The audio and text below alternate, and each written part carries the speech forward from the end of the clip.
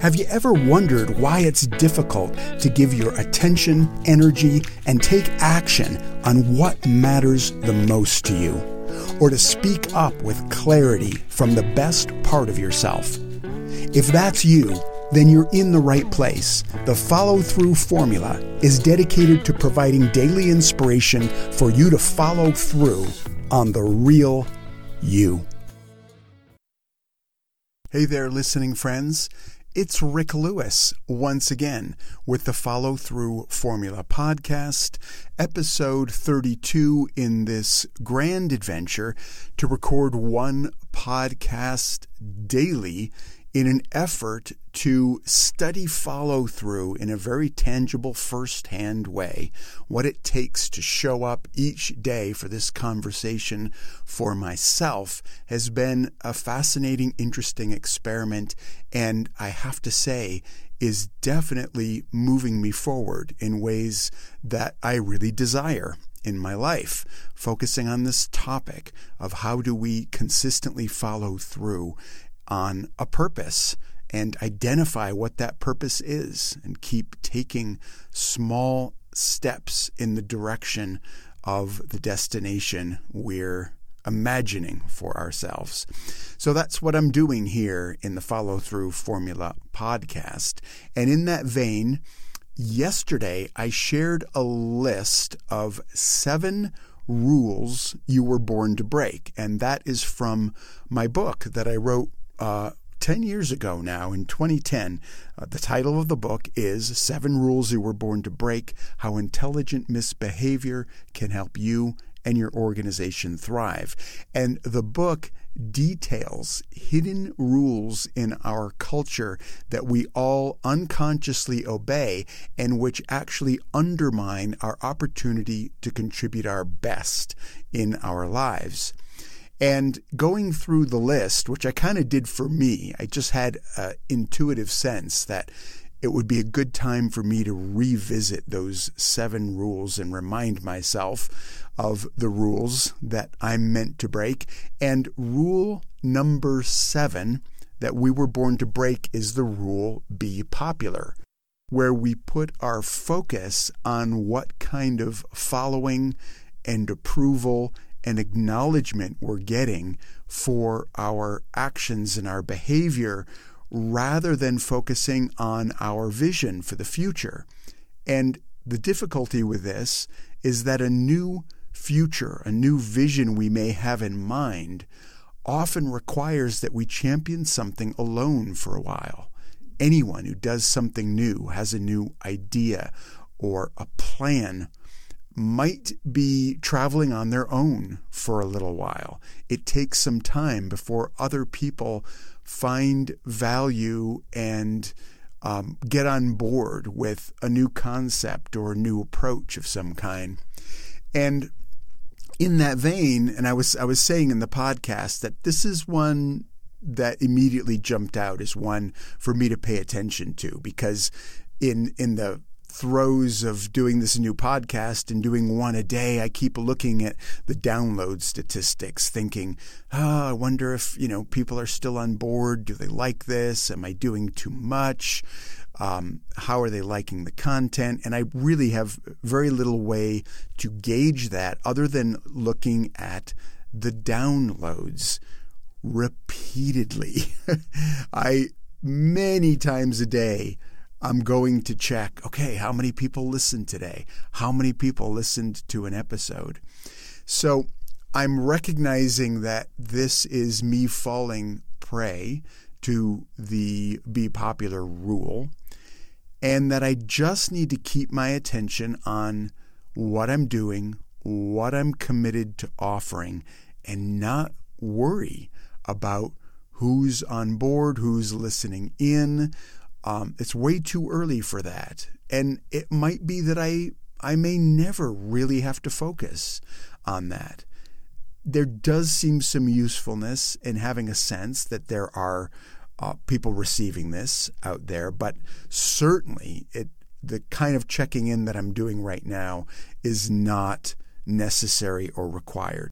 So I'm making a commitment for today to not check even once how many downloads are showing up today. And that's going to be hard.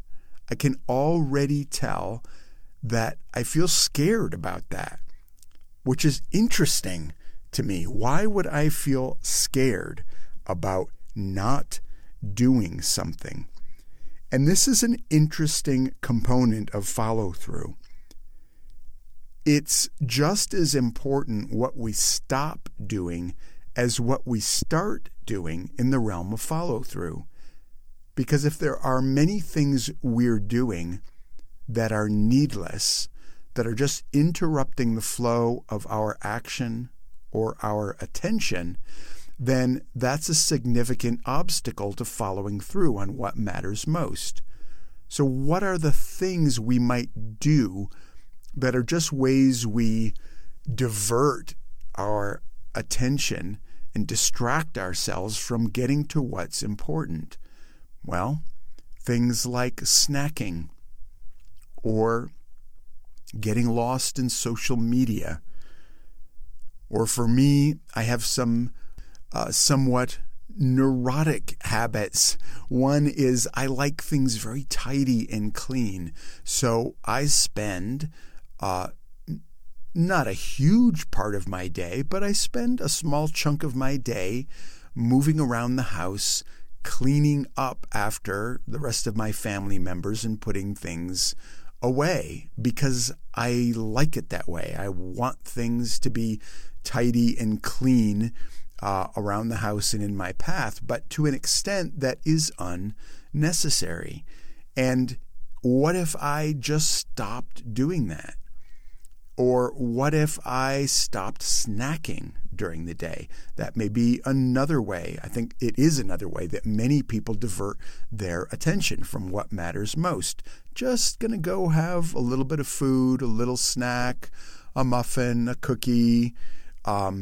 For those of you who might be smokers, there's another break in the day that we may feel we just have to have, is necessary, but do we really? And could we even cut down on the breaks we're taking for that activity?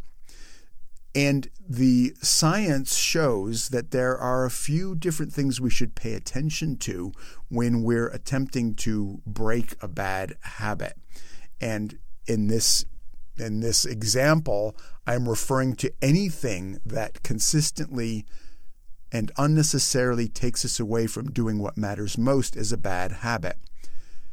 If we're compulsively moving toward this action, we're doing it because there's a loop that's been set up in our brains that gives us a little dopamine release every time we think of doing that activity and then when we actually engage in it. So the brain triggers this pleasure chemical, which is a reward chemical. It rewards us for even thinking about the activity, and then again when we engage in or complete the activity. So dopamine release can be very addictive. We love this feeling of the thrill we get of thinking about doing this thing and then the feeling of actually doing it. Getting things all tidy and clean for me, snacking, looking at social media posts, and in my case, the chief one that I'm going to be focusing on today is this checking of the downloads for the podcast. So I am not going to do that today. But what I know from the research is that if I just focus on what I'm not going to do, then what the brain actually hears when I say, don't check your downloads, is check your downloads. And what I mean by that is the brain does not record the injunction segment of a statement we're making to not do something. I believe it's the same when you're making such statements to children. So if you say, don't climb up on top of the bookcase, what they're visualizing in the process of thinking about not doing something is doing it. So we're actually reinforcing the thing we don't want to do when our languaging of the not doing includes the thing itself, if that makes any sense. So as soon as I say to myself, okay, don't go check your downloads, I'm actually visualizing myself doing that thing, and then in my brain trying to accomplish the gymnastics of crossing that visualization out, which is very difficult. So what is recommended is that when the impulse, the initial impulse of the thought comes up to move toward an activity or a thing, is that we plan in advance to replace that urge or compulsion with an alternate action or visualization. And for me, there's this wonderful book, and it's called How to Be Yourself, and it's actually about social anxiety and how to get over the fear of engaging with other people. Now, I have social anxiety. I've had social anxiety all my life. I'm an introvert by nature. It's very difficult for me to just engage with people, which partly makes doing a podcast alone in my dark shower stall actually quite comfortable for me until I start thinking about putting it out there. But it actually works quite well for me to be doing this podcast. But this book, How to Be Yourself, is full of wonderful tips and insights about how we can incrementally train ourselves to engage more successfully with other people and with less fear, or even if some fear is present, to be able to do it anyway. And the book has a lot of research in it, studies that have been done that correlate to the value of just taking small steps, small actions in the direction of what scares us or makes us uncomfortable. And I just need to be more up on that research. I've read the book through once, and I've underlined a bunch of really useful parts. But in my role, attempting to encourage other people to be able to follow through on things that scare them, I want to be more familiar with this research, and I've been meaning to go back and just look at this book in more detail and call out for myself some of those studies so I can refer to them more directly. So that's what I'm going to do today.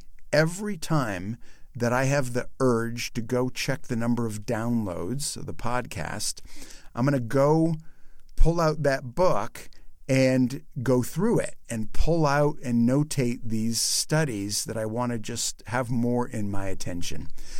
And by doing so, it just takes that pressure, that psychic tension off of doing nothing in the absence or in the void of not checking the downloads.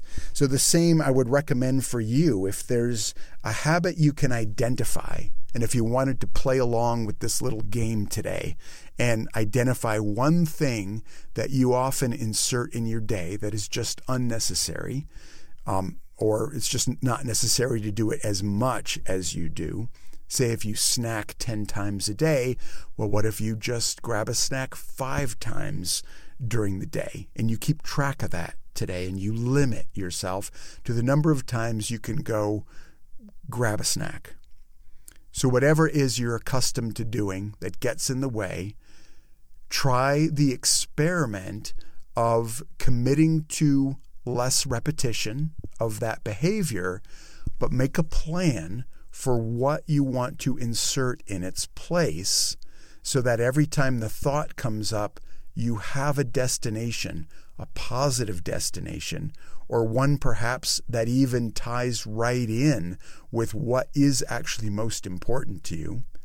So, for example, in my case, what's most important is to become better at supporting others with follow through in their lives and understanding the science, the neurological and biochemical basis of our actions is important to me.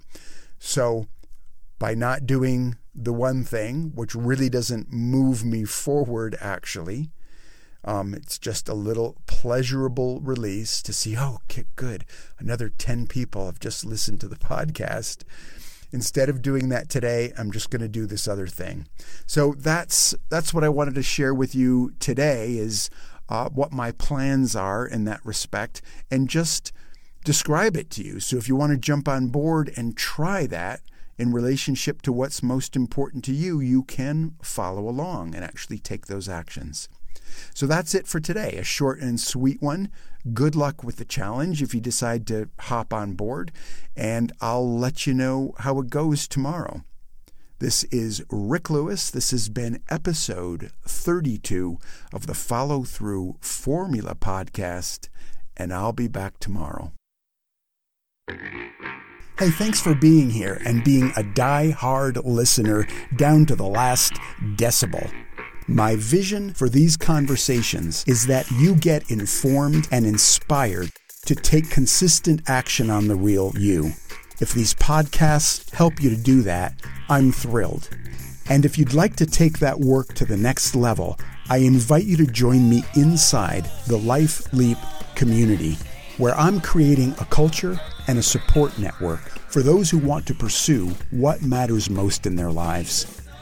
To learn more, just go to gamesforconfidence.com and click on the Life Leap menu item. I'd love to see you on the inside, and otherwise, I'm sure we'll meet again in another episode.